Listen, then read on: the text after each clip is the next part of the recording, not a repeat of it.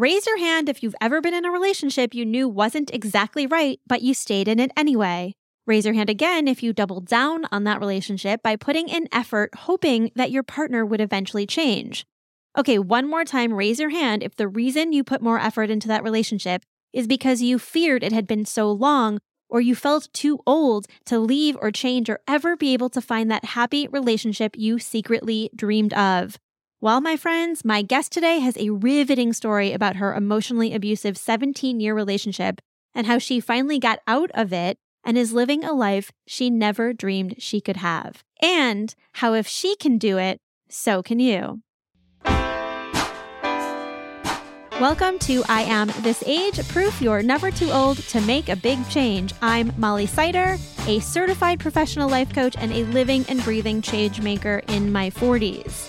Look, I talk a lot on here and out in the world about how important it is to tell your story.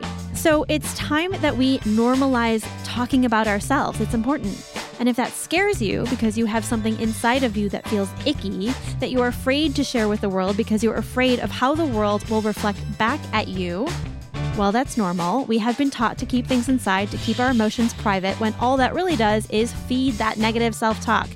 And so, if you're feeling any of the things I just mentioned, click the link in the show notes and I'll send you information on how you and I can work together to release that secret ickiness without it destroying your life. In fact, it's going to change your life for the better in ways you could never imagine. So click that link in the show notes. And now, without further ado, and because this story is just so good, please enjoy Stephanie Greenwood. My name is Stephanie Greenwood. I'm 43 and I just became a mom at 42. And I own, Yay. And I own my own business called Bubble and Bee Organic. We make organic bath and body products. Thanks for coming. And obviously, DBP is here. Hi. What's going on? Oh, this is where I introduce myself? I don't know. David Ben-Parat, just turned 40. Not as cool as Stephanie. Yeah. So let's jump to her. Okay, let's jump to her. In 2007, Stephanie and her then boyfriend started their bath and body company called Bubble and Bee.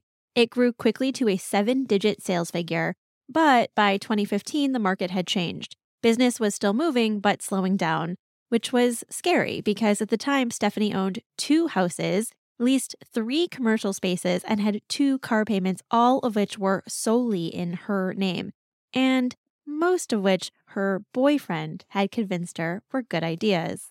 It was a big hole that I felt I was in. And he was kind of the master of creating problems that then he was the only solution to. And so it was very hard to get out of that hole that had been created. So yeah, like in 2014, he convinced me to buy this second home that was about 350 miles away from the Salt Lake area where I'm in. It started out as we're going to find a place for my mom to live. I want my mom to move from Arizona to St. George so she can be closer to us. So we're going to go on a house shopping trip for my mom. So I go, okay, we'll have a nice little vacation. We'll go look at houses for his mom. And then it slowly turned into, well, we're looking for houses for us to share with my mom. And so we're trying to look for this big house. She can have half of it. We'll have half of it as a vacation home. It'll be fun to have. And, I promise I'll get rid of this one car. We'll get rid of this payment. We'll get rid of this payment. And it won't be any extra money. And we'll just buy this house. And then my mom will share it with us. And it'll be a shared cost. And that was not what we had started out with. But he would come at me from all directions and guilt me in and coerce me into making huge financial decisions that I wouldn't have made on my own. Yeah. And it would be like, I want this relationship with my mom. We've had hard times and I want to finally be close to her, and basically like, let me be with my mommy, and crying. So in 2014, we buy this house. And it's a gorgeous house in a gorgeous neighborhood. It's kind of a luxury home. And his stepdad then ends up in a wheelchair from his diabetes. And he says, no, she's not moving in. She's, I don't want that wheelchair ruining this house. So now he doesn't let her move in. And so now we have this whole house payment to take care of. Wait, so now you had the two houses. So now this is the second home. Oh my God. The first home I bought in 2005. Stephanie's boyfriend was doing most of the spending and barely any lifting. While she had a feeling something wasn't quite right, it took a while for Stephanie to understand, admit, and accept what was really going on here. But when she finally did, Stephanie's boyfriend hit back. The lawsuit was like 100 pages long. He was basically throwing everything at the wall and just hoping that something would stick. Okay. Even though we were never married, he saw our relationship as a marriage and wanted half of everything. But the problem is he had a distorted view of what half was. He kept saying, I want 50-50, I want 50-50. Well, what does that mean? Does that also mean that you're going to take 50% of the debt? Yeah, as right. Well? Yeah. So I'm going to rewind back to 2005 when I bought the first house. Mm-hmm. So it was a for sale by owner, and we bought it from, he was a man who was very well-to-do. And my boyfriend, he convinced him to loan us $100,000 to put into the house to fix it up. And guess whose name that was in? It was in my name. He had a trust fund that he was going to get in 2011, and he said, I'll just pay you back when I get my trust fund money. 2011 comes along, and he doesn't pay it back. He convinces this guy that loaned us the money, oh, we're good for it. We have this booming business. You'll get paid back. And he was okay with it. And so instead of paying back the money that he was supposed to pay back, he's buying motorcycles and ATVs and just tons of things with that trust fund money. Oh, God. And I'm seeing that money diminish, and I'm still on the hook for it. So it makes it even harder for me to break up that relationship, because not only do I have a house that he tore apart, he started saying, oh, I want to move the kitchen into the living room. So I had to tear out this wall so that I could see if I could do that. Every single wall in the house that was not load bearing was torn out of that house. I had electrical wires sticking out. I had nails. I had subfloor with carpet tack. The flooring had been pulled out. Aye. This house had been completely torn apart in the name of, we're going to fix it up. But then he turns around and says, oh, this house is a piece of crap and it's not even worth fixing up and it needs to be demolished and torn down. So for 10 years, I can't have family over. I don't even have like a living room with a TV and a couch. I'm living on like a mattress on the floor. I have animals and it's just a mess. It is complete chaos. And it makes me more socially isolated because I have such an embarrassing house. I can't have friends over. I can't have a family dinner. Right. But it was always under the guise of, we're making these sacrifices so that we can build a business, so that we can have something bigger. We need to make the sacrifices now. Yeah. But after so long of making those sacrifices, I started to realize that something was wrong. Yeah. And you mentioned to me that you had only really ever thought of abuse as physical and not emotional. Yeah. What was the realization like when it occurred to you that, oh no, this is an abusive relationship. This is an emotionally abusive relationship? At one point I had started reading about emotional abuse in like 2004. And I said, well, this really seems familiar. And I said to him, I think you're emotionally abusive. And he was like, I'm so hurt. Yeah. Yeah. I'm so hurt. I can't believe that you would say that about me. I love you so much. I'm so very hurt. And he just flew off the handle. I had no friends. I was in a completely new state away from my family. I was living in Arizona at the time. So I went, okay, since you say you're not being abusive, okay, I guess you're not. You're originally from Utah, you said? Yes, I'm originally from Utah, and all my family is up here. And I lived with him in Arizona for 5 years. That's where I met him. Got it. And so in 2014, 2015, we had this house. We had the second house. I have one house that's demolished. I'm underwater on it. I have a $100,000 personal loan that I owe to this guy still.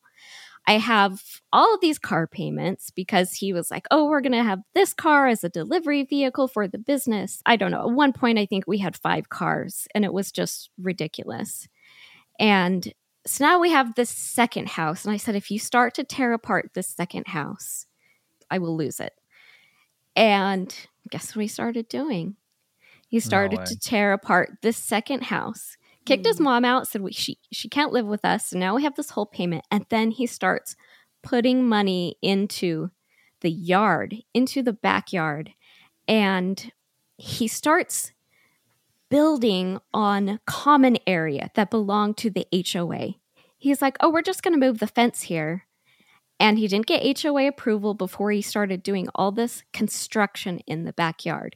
He starts getting like, where you can do faux rock that's on top of chicken wire and, you do the concrete and everything. He started making this huge structure on property that wasn't even ours. Oh my God. So now we're in a legal battle with the HOA and this legal mess. I'm like getting hives just hearing I this. know. He has no sense of like his own, I don't know, space or no, or any sort of common Was he courtesy diagnosed with anything like official? Wow. Not officially, but I mean, like, but a narcissist, clearly. Yeah, living with him, I'm like, hey, I'm pretty sure this is NPD, narcissistic personality disorder, because the rules never seemed to apply to him. Yeah. So Bad all case of of these loose things marbles. all of these things were happening, and you were sort of slowly catching on, like, okay, this doesn't seem right, or this is weird, or this is rude, or this is emotionally abusive. But I think it's pretty normal to, if you've been so like intertwined with somebody in a relationship for so long, I think it's pretty normal to take a while to really recognize this isn't working. There's something wrong with this situation. Definitely does. So I'm curious, what was like the final straw that made you finally end the relationship? Was it one final thing he did or said, or was it something that someone else said that sort of flipped a switch, like, I got to get out of this, or what was it? I definitely had a meltdown in 2015. So I have all this going on in the background. Oh yeah, I didn't even mention the business units that he tore apart. He had me lease 2 business units, commercial buildings. And he's like, oh, we're going to grow the business. We're going to grow the business. So we need to expand our warehouse. So he started tearing up these 2 commercial units with the intent of fixing them up, tore them out, gutted them, and then abandoned the project. Right. So now I'm paying for buildings that I can't get out of and that I also can't use. I can't give them back to the landlords. And they're filled with his stuff. He spent all this money on the second house. I have my house torn apart. I have the commercial units torn apart. I have this legal mess with the HOA on the second house. And then I get hit with an unexpected huge tax bill. I get hit with we have a certified organic company, and there were a bunch of rules that changed. All of that hit me. And then my grandma died. Oh. And it was just month after month after month, something huge hitting me. And I'm extremely grateful for those things hitting me at that time, because finally one day on Facebook, somebody posted an article about narcissistic abuse and narcissism, which I had never heard of before. And I read this article, and it struck a chord so deep. I felt like my soul had been taken out of my body because it described what I was going through so accurately. And I remember walking around like a zombie. I was just like, oh my gosh, this the realization, I knew something was wrong. I knew something was wrong for a long time, but I could never figure it out. I'm just like, I know he thinks differently than the rest of us. But what is it? Is he bipolar? Maybe it's the house that will make him happy. Maybe it's the cars that will finally make him happy. And finally, he'll be the partner that's there for me, and he'll calm down and not be so angry all the time. And he'll actually do work for the business. He kept making promises of, oh, I'm going to work so hard for the business once we get this house. Once I get this Corvette, once I get this Porsche, it'll all be out of my system, and then I can finally settle down and work. And it never did. So when I learned about narcissistic abuse, it was such a huge realization. It was very hard to come to terms that I had been lied to for so long. From 2001 that I had been with him to 2015, almost 15 years of my life, it was a very difficult thing to confront. Because who does that? Who can lie like that? And I'd always given him the benefit of the doubt. By the end of 2015, we get through our busy season, and I just feel like the world's going to end at the end of the year. The world is going to end. I couldn't see my future at all. My friends were planning trips. They were like, we're going on a trip in May. Are you going to get your ticket? Are you going to come with us? I'm like, I don't even know what my life is going to look like in 6 months. I don't even feel like I'm going to be alive because my world is collapsing. And 2016 came around and I was still alive, but I started to deny. No, push it back. You're just making up these lies. You're creating lies and, you're basically crazy. It was easier to believe that than you were gaslighting yourself. I was gaslighting myself because I did not feel that leaving was an option for so long. Yeah. And I had just doubled down every time something came around. It was like, no, I've just got to try harder. I've just got to, keep on pushing. And 2016 came around and I started just reading every day about narcissism to remind myself, okay, this is what's going on. This is what's going on. And I had to constantly read and watch YouTube videos and continually remind myself that that was what was going on, because otherwise I felt like I was crazy. Yeah. And there were times where I couldn't eat. I was lying on the floor at 4:00 in the morning because I couldn't eat. I couldn't sleep. I didn't know what to do. I knew that I had to get out, but I didn't know how. My parents didn't know what was going on. I had no friends. My sister, who's the closest person to me, she had no idea what was going on. And I was completely isolated and I had no one to go to say, this is what's going on with me. And I had to find a strength that I never had before to make this happen. But it took from that time to 2018 before I was actually able to get out. In 2016, I was headed down to St. George and I was like, okay, I've got to do this. I've got to break this off. I've got to get out of this. And when I was down there, his mom had a stroke. So I'm like, okay, I guess this is not the time. But I did bring things up. I said, you're spending way too much money. You've got to scale back and we have to sell this house. And we have to fix up this house. We have to figure it out because I'm dying here. I said, I'm so stressed out that things have got to change. And I was just hoping that I could change him and I could turn him around and that I could figure it out and that things could be better if I was just clear. Maybe if I just communicate more, maybe if I just am more clear, then he'll understand. But it never happened. And I started meditation programs and narcissistic abuse recovery programs and doing meditations. I think, though, that those didn't help me a lot to get out. I think that they're good once you're out of the relationship, but I think that I disassociated with them more because it's like, I'm going to manifest my new life. And then I was just in my head thinking about my wonderful new life that I was trying to manifest instead of actually being uncomfortable and looking at my life and living in the harsh reality of my life. So I think I stayed in a little bit longer because I was doing those kinds of things, but I don't know. I think like it's such a normal human instinct to double and triple down on this thing that you've committed to for so long and you're so entrenched in. Like it's so hard to accept that, that this isn't right or it's not for you or, you know, whatever the problem is. It's so super normal and so hard. I always wonder why people stay in such situations for so long, right? And I think there's something about the familiarity regardless of the lack of comfort. Like, absolutely. You know what you have? It's familiar. Like when you leave that familiar situation, you have to deal with the discomfort of change, you know?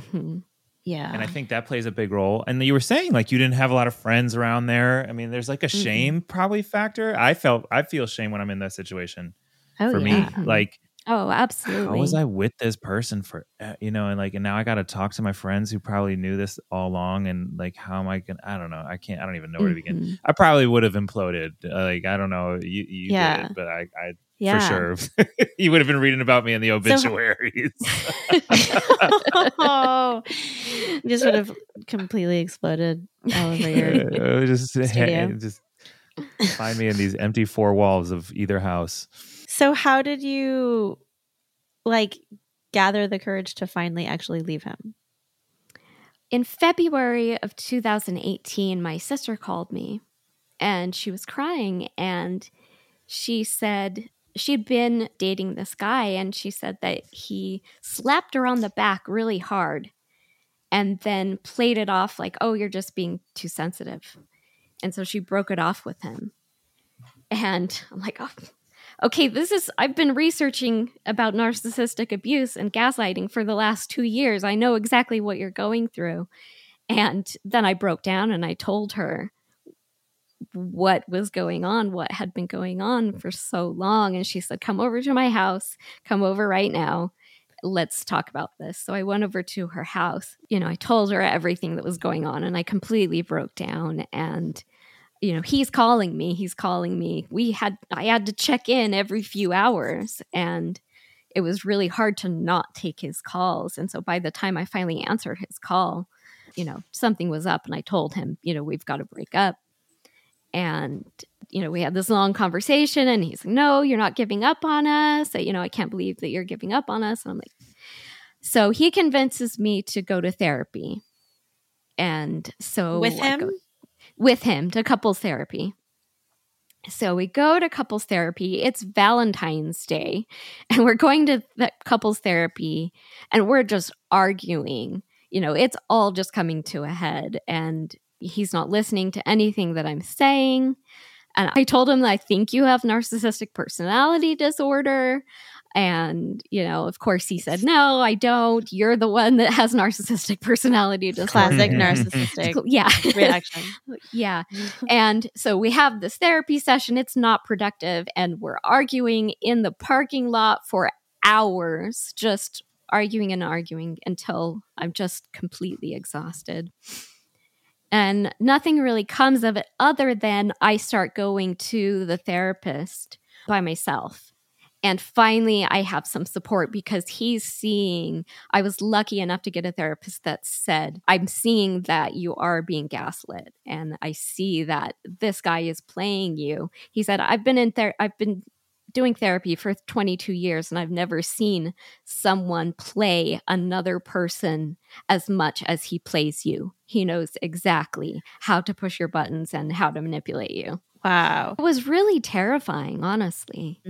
You don't know how someone with NPD is going to react. And I didn't know, is he going to hurt me? You know, I'm reading all of these horror stories. Is he going to try to destroy me? But staying in, I was on a path of destruction. If I would have stayed with him, the business would have been destroyed. I would have lost both houses. I was on a path of destruction anyway, so I had to get out. It was my only chance at survival, really. Yeah. And oh, goodness. A few months went by. We went to therapy as a couple, maybe twice, and then I continued working with my therapist. And he got me to stop dissociating and stop being comfortable and to live in the discomfort of my situation and use that as motivation to get out. And I said, I've got to get myself out of this hole. So I started working with one of my employees to we've got these 2 commercial buildings. Let's at least get out of one of them. And so I say to the landlord, what do I need to do to get out of this building? And he tells me what needs to be fixed. And I get a contractor and we move. I get one of my employees and we move all of the stuff into one unit so we can at least get one cleared out. And so this is after you broke up with him. This is before I have broken up with him. Okay. He's not helping me with any of this. So I'm working with this one employee whose name is Nick, who was helping me fix up these buildings and helping me every day to get my life in order. And I have a contractor working, and the one landlord, he had owned a painting company. And I was like, yeah, I'll paint this myself. I'll get it all good. But he just had me painting and redoing it and redoing it and redoing it. And you missed a spot here. You missed a spot here. I'm wanting to disassociate, and I'm wanting to fantasize and live in kind of a fantasy world. And my therapist is like, no, be mad about this. Be mad about what he has done to you, what he is putting you through, and use that to finally break up with him. So I get done with the project and I get out of the one building. And it's my 39th birthday. And my boyfriend comes up to celebrate my birthday. And the day after my birthday, I finally said, we're done. We're done for good. And the magic words that I finally was able to use was, I think we should see other people. Because then he saw that as a challenge and a way to hurt me and a way to be like, oh, well, I'll find a new person before you do. And then I'll make you feel bad. And so we were still tied financially. He was still living in the second house. He still had my debit card. He still had full access to the money, but now we're seeing other people. Can we just pause for a second? Can we stop for a second before we move on? I'm just curious because this is a show about age and being over 40. Mm-hmm. And I'm wondering, you turned 39. It was your 39th birthday.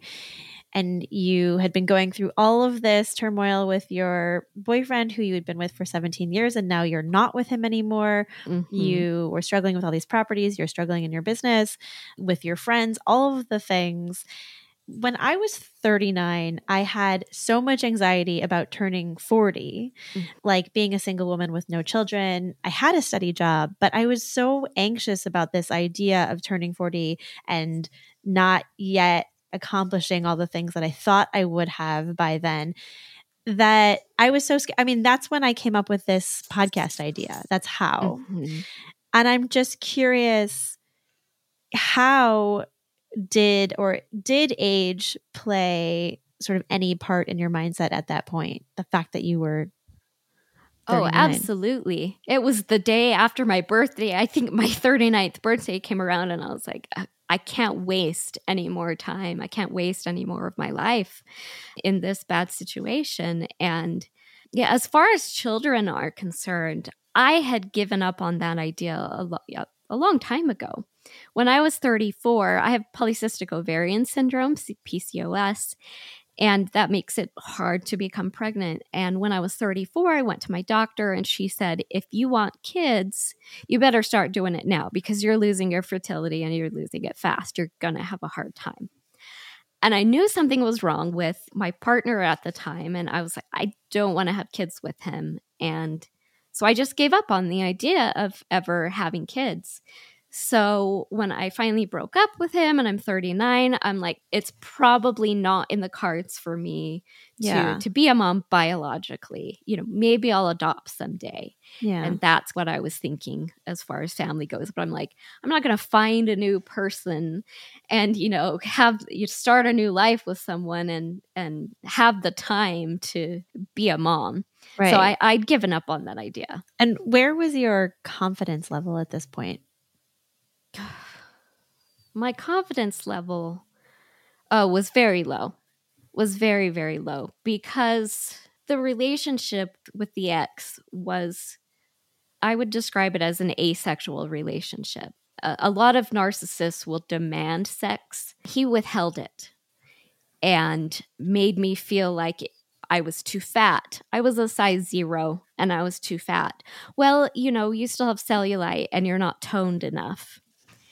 And everything that I did was, if I wore makeup, it was like, oh, it's a little splotchy here. You need to do better. Oh, that color really isn't that great on you.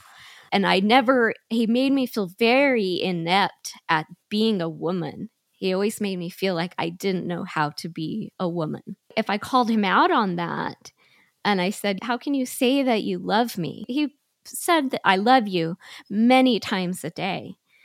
And called us soulmates, yet I was so repulsive that he didn't want to have sex with me. And it would be months and months and months. But he used sex as a weapon of like, oh, you bought me a Corvette. Now you're rewarded with sex. And all of a sudden now I'm happy. And I kept thinking, oh, he's so distracted with these other things and he's not happy. And maybe when he's happy, then he'll be the partner that I need to be present and be affectionate. So it was all a manipulative tool. Yeah. When I finally broke up with him, I felt very defective. I would dream that I had warts all over my legs. I just was like, is there something so wrong with me that I'm just not seeing? And I felt crazy. I felt like, is my head too big? Is my, I was just picking out every little piece of myself and just being like, what is it that I'm not seeing? What makes me so repulsive? So I was very, very insecure. Yeah. Stephanie was at a low point, but what she didn't yet know was that her life was about to change once again. Remember Nick, Stephanie's coworker who helped her clean out one of those spaces she leased? Well, it turned out that Stephanie and Nick got along really well. And one day, Nick invited Stephanie to a party and she thought, what the heck, I've got nothing else to do. But when she got there, none of Nick's friends had showed up. So it was just us two. I had my first glass of wine and because I wasn't allowed to drink alcohol or anything. Oh my gosh, wow. Yeah. With your ex? Because your ex or some other reason? Yeah, because my ex. Oh, wow. How did you sort of move from that super low place that you were in, that super low confidence space, to hanging with Nick and enjoying his company? Or even further on top of that, like live simultaneously, I would like to ask, because you're still like trying to get rid of these properties. You're trying to get yourself out of this hole. And I'm typically in my therapy, I work with not being so extreme, but like if I'm in the dumps, I really have a hard time doing anything joyous. So how did you pull that Jekyll Hyde scenario, I would say that it was a very heightened state at that time period because I had the excitement of a new relationship and I was able to go to his house and have a place that felt safe. I was able to kind of escape my house that was torn up. I was able to have a little sanctuary and have a different change of scenery and a place where I felt safe. But also in the back of my mind, I have this huge anxiety about all the things that I need to do. And as time went on, I finally turned off the debit card with the ex. And, that was kind of what started the lawsuit once I turned off the money. And he said, okay, we're going to go to mediation. Mediation went on for months while Stephanie's ex tried to get anything he could out of her, even while she was still paying for his life, and he was living in her house rent-free. That is until the HOA said, nope, he's not your boyfriend, he needs a lease. But he didn't want to pay rent. And what happens when someone refuses to pay rent? Well, they get evicted. And then that was when a couple months later, I get slapped with this lawsuit from him. More on that lawsuit later, because after all this happened, I couldn't help but wonder how hard it must have been for Stephanie to trust herself and to trust Nick as she entered into this new relationship with him. It was really hard to trust somebody new. And, I did have moments of triggers. And I would say I would call them PTSD triggers. And they're very, very difficult to deal with. Your whole body feels like it's on fire. My skin would be burning. My heart would be racing. I'd just be shaking. That would happen a lot in those first few months. They're getting better now. I very rarely have a big trigger like that. But it was very hard to trust somebody new and be like, is he going to start abusing me now? Fortunately, he ended up being a good guy, and I'm learning to trust. I still have issues, but luckily he's a really good guy. Okay, good. Nick takes the cake. So Nick takes the cake. He's a good guy. He helps you move through all these properties and get all that stuff sorted out. And he fixes my house. He fixes your house. He learns how to do drywall and puts all my walls back. Oh, we love Nick. We do. And he's my emotional support through all of the lawsuit. And I was able to I had to do a quick sale, and I sold the second house. I was able to take that money, get the company out of debt, fix up my house, get out of the second building, get out of that hole that I was in, and I'm finally in a good place where How long did it take you from that point where you left till you were like absolvent of all that stuff? So as far as the lawsuit goes, it went on for a back and forth for about a year, and finally we settled. Okay. And last year, 2021, I made my final payment. I didn't want to go through a lawsuit with him. I didn't want to have to call all of our past employees to the stand and all of our family members and go put everybody through all of that. So we finally came up to a settlement agreement that worked. We had some payments that I was able to do. It wasn't comfortable, but I'm done with it. I have no more lawsuit. And the cars and the houses too? Yes, I was able to get the truck back that he'd been driving. I got it sold. I got the other little car that he had sold. I paid off my car with it. So I have a paid off car and only one house. And guess what? I have a living room with a TV and a couch. Right. And 4 walls. Oh, I'll never look at walls the same. Okay, so Stephanie has her life back in order, and then in 2021, at 41 years old, something unimaginable happened. I became pregnant. I did. In 2020, I took a blood test just to check in on myself, and they said, confirmed, you have polycystic ovarian syndrome. And if you want to get pregnant, IVF is basically your only choice. And at your age, you only have about a 20% chance of becoming pregnant with IVF. So, I'd given up on that idea. It was something that I grieved as a loss in my life, and I was trying to find meaning, and I was working with a therapist and trying to figure out how to have greater meaning in my life and coming up with different ideas. I have a bad habit of rescuing rabbits, and I was like, maybe I'll open a rabbit sanctuary. I love that idea. But yeah, so a year later, after I'd been told, you don't usually gain fertility, but I think that getting out of the abusive situation, your body will, when you're making so much cortisol, your body will rob the building blocks for hormones. And when you have so much cortisol robbing your progesterone, you lose your fertility. But getting out of that abusive relationship and lowering my cortisol levels and taking care of my body and not being under constant duress, I think put my body in a state of fertility. And I became pregnant in January of 2021, and it was a huge surprise for us both.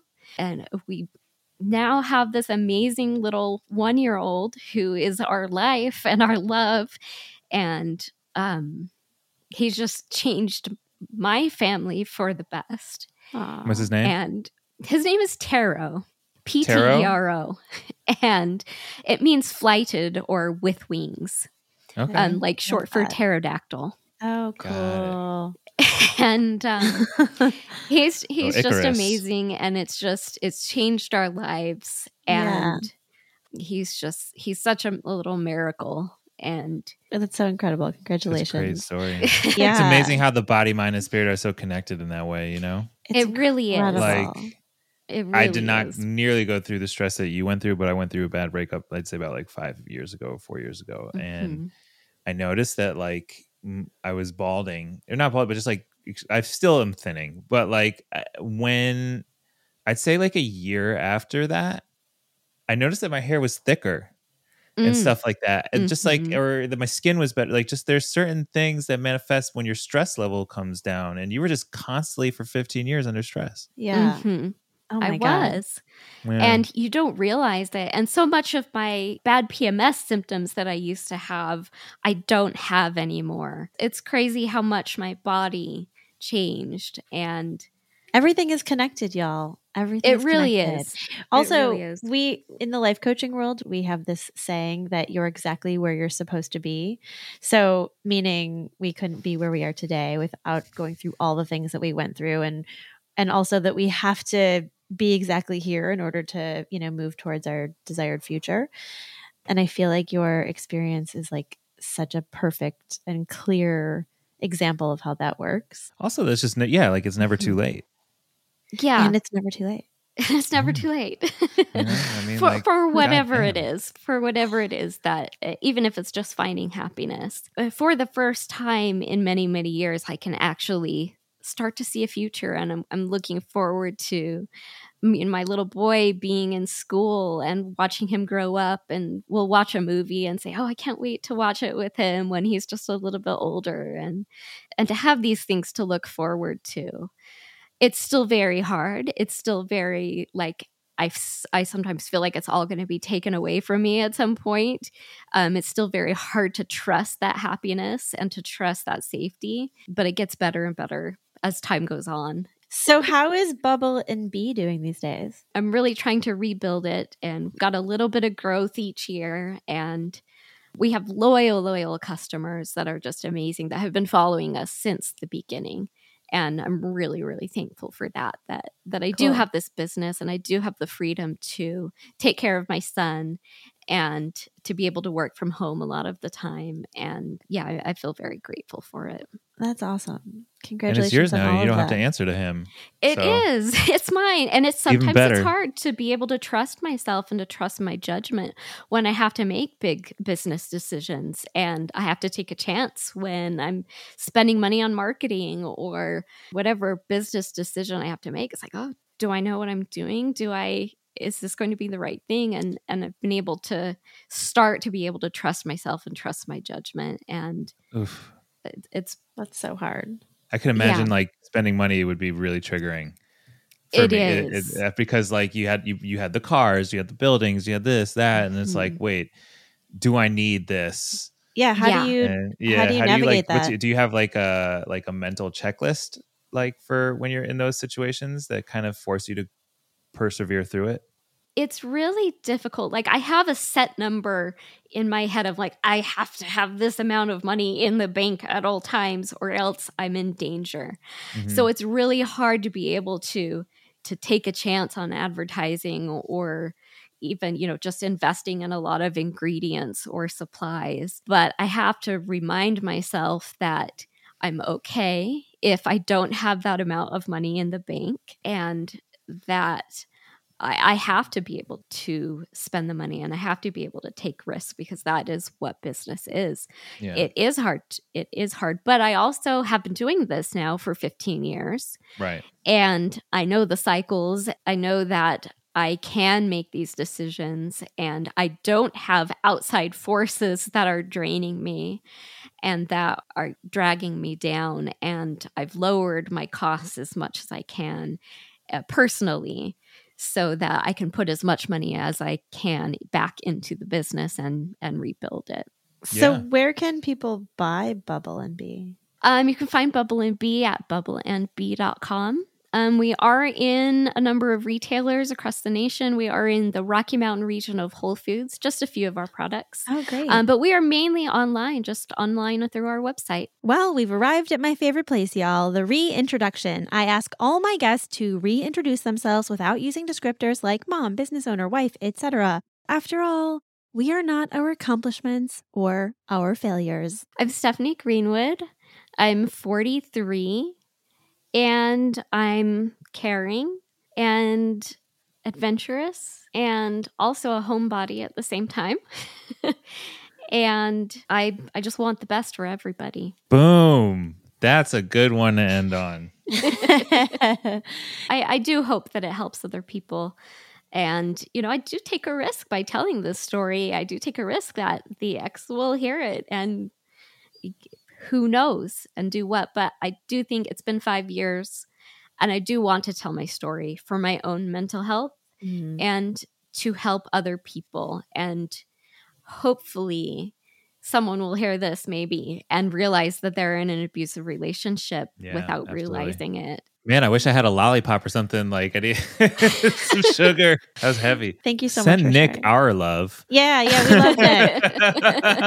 The audio is some of the best we've had. Yeah. Oh, good. We're very appreciative of your fancy microphone. Yeah. Nick did all the research, found the stuff for me. We just love Nick so much. God, I need a Nick for my codependent. Yeah, me too. I just bribe people. I'm like, hey, I got some wine or food. You come over and help me do this. Holy mackerel, that story. Am I right? And as Stephanie says, she told us this story to heal her mental health and help others going through something similar. So let's get out there and tell our stories. If you're loving these episodes, please take 30 seconds to share or talk about the show with all your other podcast-loving people. And don't forget to subscribe so you never miss an episode. Help us keep this show going. Thank you to David Ben-Barat for co-hosting and sound engineering, Dan Davin for music, David Harper for the artwork. I Am This Age is produced by Jellyfish Industries. I'm Molly Sider. Catch you all next time. We love Nick.